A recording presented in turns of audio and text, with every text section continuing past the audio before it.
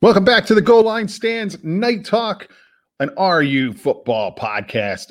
I am Michael Lipinski, joined as always by Brett Halpern, and we are coming to you live from the Michaels Glass Company studio, serving Philadelphia and the Delaware Valley since 1978, 215-338-3293 for all your windows and shower door needs. That's you down there in South Jersey, Southeastern PA, North Jersey, and maybe mythical Central Jersey. Sorry, guys. They don't come up that far.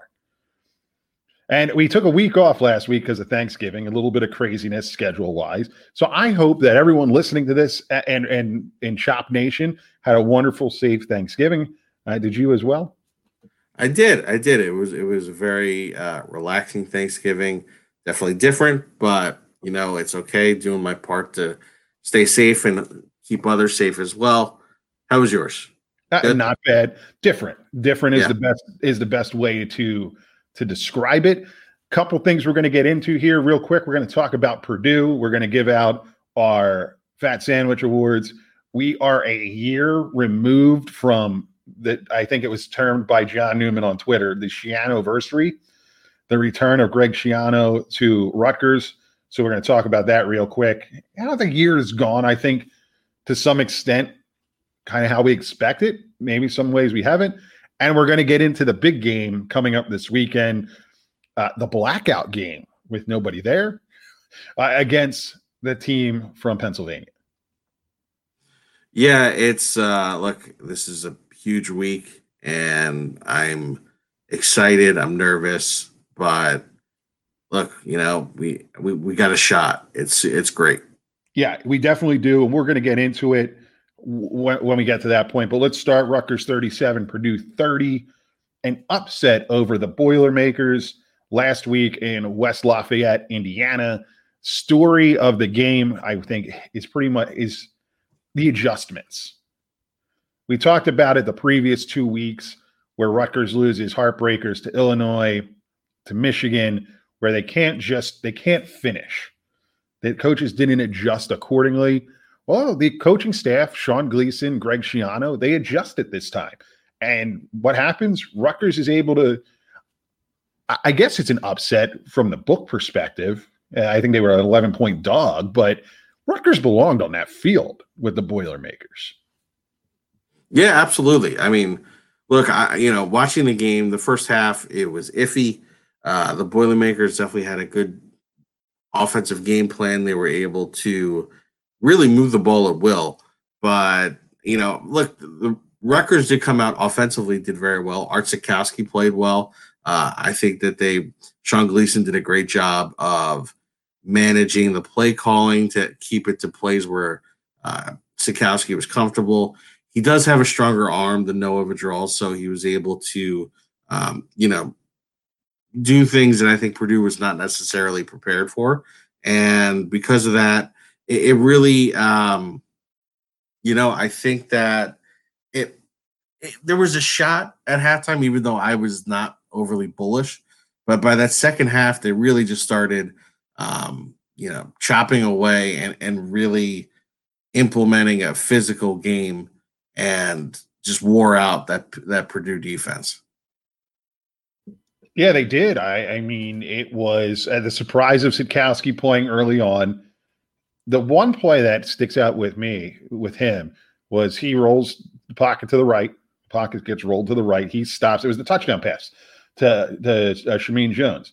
And he throws all the way back across the left. You just see that, that why Sitkowski was a 4-star.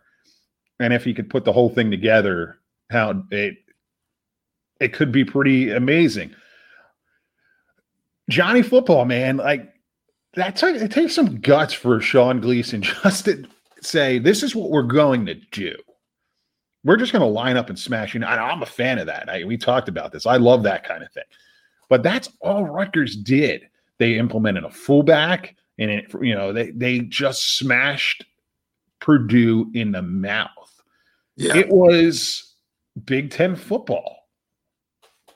It was a beautiful sight. As you said, people who say that Rutgers doesn't deserve to be in the Big Ten, I know Purdue is not one of the blue bloods of the conference, but they've been playing well as of late the last few years, and Rutgers beat them. They out physicaled Purdue, which was great. Yeah. And that's what I thought I really respected. That was what was nice about it. It wasn't trickeration. It was, people were getting on Rutgers with the Ohio State game, all the trick plays. No, this was they were running single wing and destroying Purdue. You knew what was coming. I mean, you knew what was coming, and Yeah. you had to stop it, and they couldn't do it, which was fantastic. Yeah.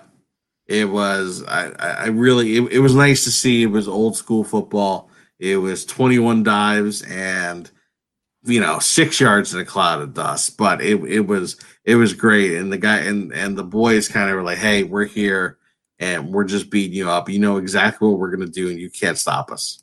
The footage that came out on Rutgers social media after the game, I've said it all season long, but I'm so excited. I'm so happy for the kids that have suffered through what they suffered through the past couple of years under Chris Ash to actually be winning games, be getting they're getting the recognition nationally again. Yeah, and that's because of Schiano. We're going to get to that in a second, but they deserve it so much. Here we are. Yeah, it was really nice to see. You could see how both dialed in and how much those kids have bought into that program and how much they care for one another. The scene of Art Sikowski going crazy at Johnny Langen's success, and then the locker room. I mean, that was intense. I mean, they were having a good time and it was awesome. And Greg Schiano was chopping like crazy. It was fun to watch. He was. Someone's going to have to get him like a mini axe or something like that.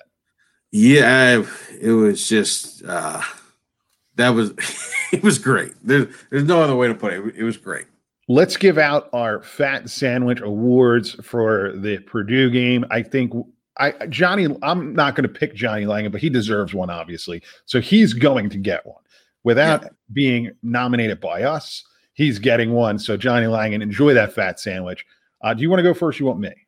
I'll go first. I'm going with Brendan Bordner, who, as of this time last year, we're talking about, with the Schiano-versary.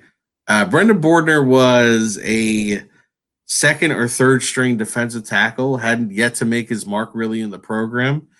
Switched over, hasn't been playing offensive line for that long, and because of an injury to Raekwon O'Neal, had to step up and play left tackle of all positions, and did so not only admirably, but played very well. I think there may have been one penalty on him, but was obviously successful in the run game, as was the rest of the offensive line, and had a really good game.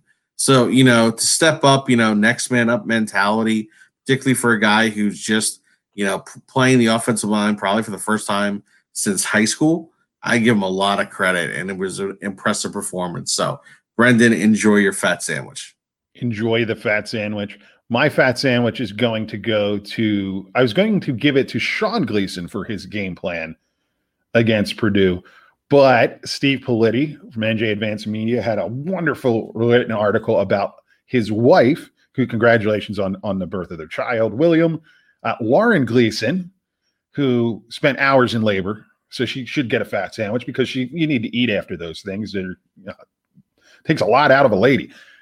I'm going to give her the fat sandwich because of her comments to her husband to get the hell out of the room, go coach the game up, and win. That's awesome. It's like Rocky. It's like Rocky too. What are we waiting for, kind of thing. Yeah, you just didn't have Uncle Paulie there suggesting that the kid's name be Paulie. That's true. Yeah. Then on top of it, turn around. She's like, "This is Penn State week. Go take care of business against Penn State." Yeah. Lauren Gleason, you get a fat sandwich. Absolutely. Mazel tov to the Gleason family. The Gleasons are just knocking it out of the park. Great births. Just great sentiments. They're great play calling. Loving the Gleason family. Absolutely loving the Gleason family, and congratulations again. Let's get to it. It's been a year since Greg Schiano came home to Rutgers, and it seems like it's weird. It to me, it seems like it was 10 years ago at this point. It's Yeah. almost like he never left. Does that sound weird to say that? Um, I yes and no. I like it feels as if he never left. You don't. I don't think about his time at Ohio State or Tampa. Like when I see pictures of that, it's like it just should be the R. But we went through such crap that I still feel the absence. Yeah, yeah. Okay, from that perspective, yeah, I get what you're saying. But in the year, so in the 365, I guess 66 days as we're recording this, outside of a pandemic, obviously, and not Yeah, being able to fill the stadium and welcome him back home, it's just so refreshing to have Rutgers football back to what we expected, what the expectations, not on the field. I'm not talking record, but from the perspective of the media, the talk of amongst coaches and players in the state, it's here we are again. yeah. Well, this was the brand of football that we came to thoroughly enjoy, and it represented us as Rutgers alum, as residents of New Jersey.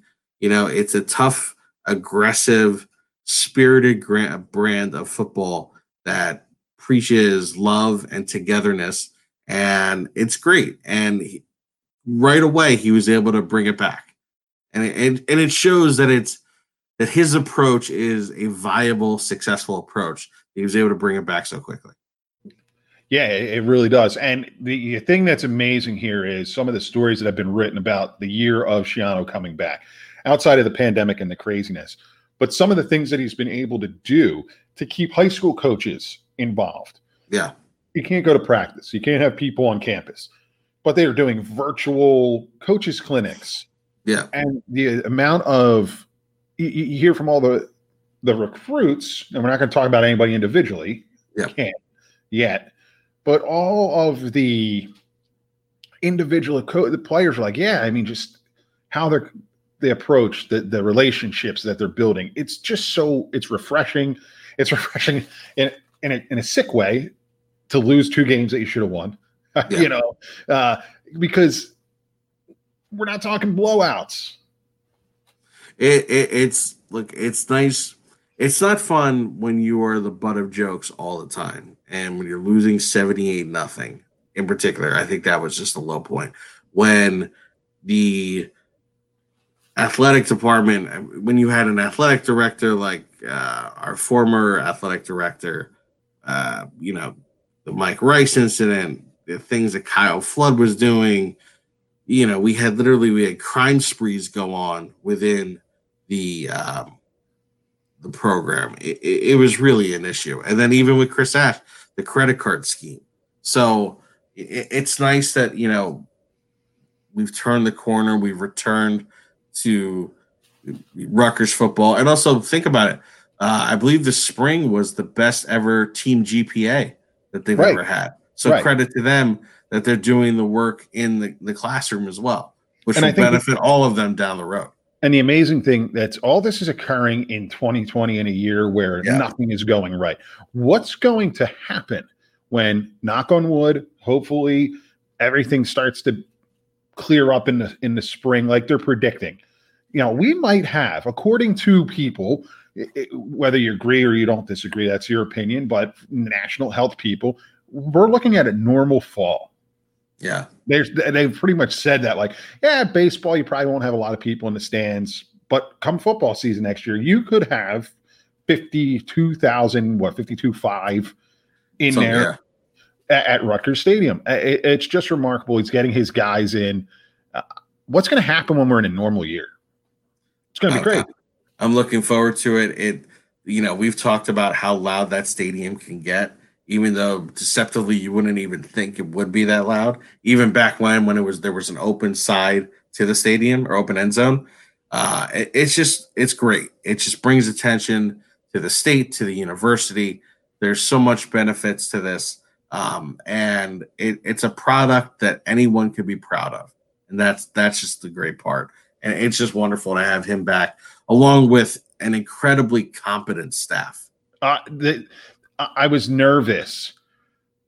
You see some of the firings going on in the world of college football. Sean Gleason's going to be highly sought after, but Greg Schiano is smart enough to say this time, you know what, we're going to pay you. Yeah. So you have guys. I feel there's going to be turnover, no doubt about it, but there's going to be guys that are committed to being here, and that's exciting. And then let's talk about it. Some of the players that he's bringing in on the transfer portal. You know, oh, he's hitting the portal hard. Yeah, but you have to. You have to turn over the roster, bring your guys in. We can talk about him because he's officially coming here and from Kansas State, Josh Youngblood. Yeah, these are the caliber players that Schiano's bringing in. He was the Big 12 Special Teams Player of the Year. He'll be here. I don't think he's eligible now, is he? No, he's not eligible now. But he was also this year. He was a preseason All-American. Right. These are the type of players that you're now bringing in under Schiano. Yeah. Thank God. And that's not to slight any of the players that are on this team, but you can see what needed to occur. And I guess I mentioned before, the media, because of his relationship with these guys, they're so high on him. Like Kirk Herbstreit, that's the perfect voice to. I hear it every week talking about how improved Rutgers is. And then the other guys on the set are shitting on him. And he's like, nah, this is an improved team. That's the voice you need to hear because that's going to catch on nationally. Yeah. Little animal, like I like to call him, James Laurinaitis. He was so high on Rutgers on that game that he called. You're going to start hearing more of that. Yeah, absolutely. It's the respect is back, and pretty soon not only is it just going to be respect, it's going to lead to some really big time results. And look, we're still in an unbelievably difficult division. Penn State will load up. Michigan will get, whether it's with a new coach or not, they'll get back to Michigan. Michigan State will improve. Maryland's improving. Then you got Ohio State. But Rutgers is going to be in it, and they're going to be a tough out. And, I think one of these years, Greg Schiano will literally find the lightning in the bottle and be able to capture it. And I think that I do believe we're in store for a truly magical year, but it's going to be a great run, and I'm excited about it. Let's talk about that a little bit more. You mentioned one of those teams, Penn State, comes into Piscataway this weekend. And this is another one where I said it on the goal line stand as we were referencing the Rockefeller Center tree. Yeah. Yeah, I don't need to be around a lot of people. I don't in a normal year. Forget the pandemic. In a normal